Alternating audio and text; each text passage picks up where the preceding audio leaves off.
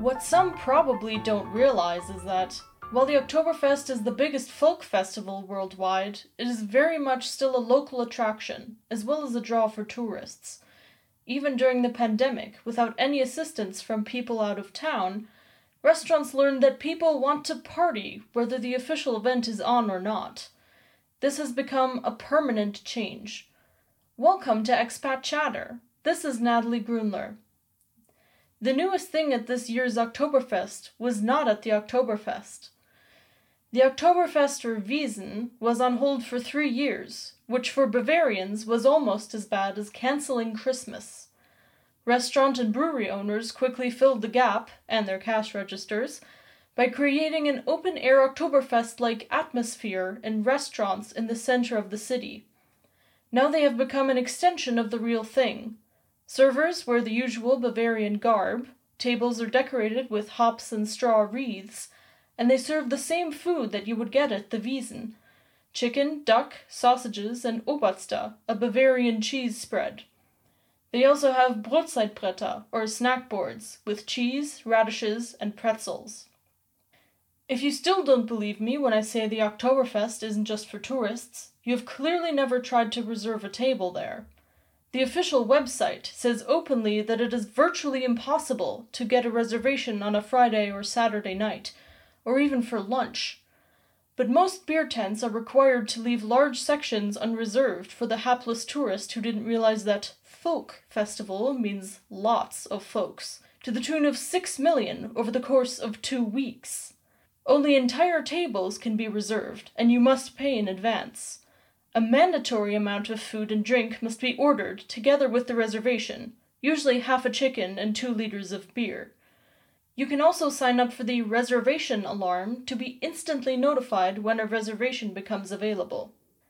If Bavaria ever seceded from Germany, a visit to the Oktoberfest would serve as an excellent, if demanding, citizenship test, since it combines eating large amounts of meat with large amounts of bureaucracy.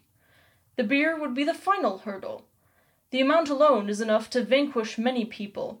A standard Mass or stein of beer is a whole liter.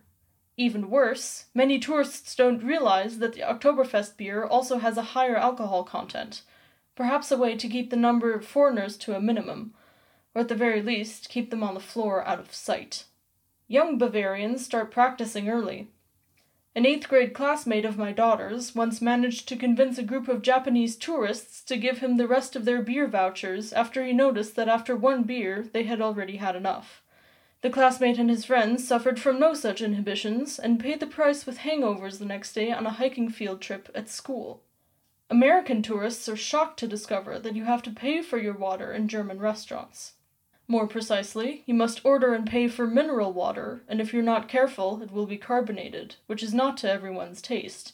This contrasts sharply to the ever-present pitchers of ice water that are automatically placed on tables in American restaurants. Now this is changing. For the first time, they have free water coolers available everywhere on the fairgrounds. Perhaps this is a smart preventative cooling measure for women squeezed into tight dindels and men boxed into lederhosen.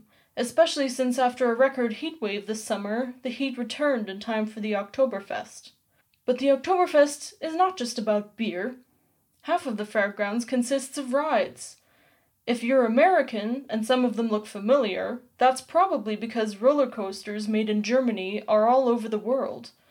One of these is the Millennium Force, designed by a German, Werner Stengel, which thrills and terrorizes its visitors in the Cedar Point Amusement Park in Sandusky, Ohio. How about the Ride to Hell, Fahrt zur Hölle?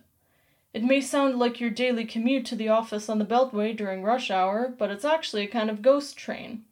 Unfortunately, this ride had a minor accident on the first weekend of the Oktoberfest, cursed by its name perhaps? Nomen ist Omen, after all. The Crinoline reminds me of a similar old-fashioned ride I enjoyed as a kid. When I say old-fashioned, I'm not kidding. This ride, the oldest one at the Oktoberfest, debuted in 1924. 4 men were required to operate it manually until it was electrified in 1936. But the best tent at the Oktoberfest is also the least known. It doesn't have beer or brass bands, and it only holds 40 people. No food or drink is served, and the performers are so small that you literally need a magnifying glass to see them. This is Europe's only flea circus. No matter who I tell about this attraction, not one person has been to see it, nor do they believe me when I tell them that there are real-life fleas doing tricks.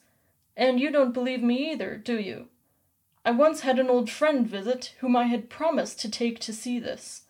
I was brimming with excitement about taking him there and couldn't wait to see his reaction.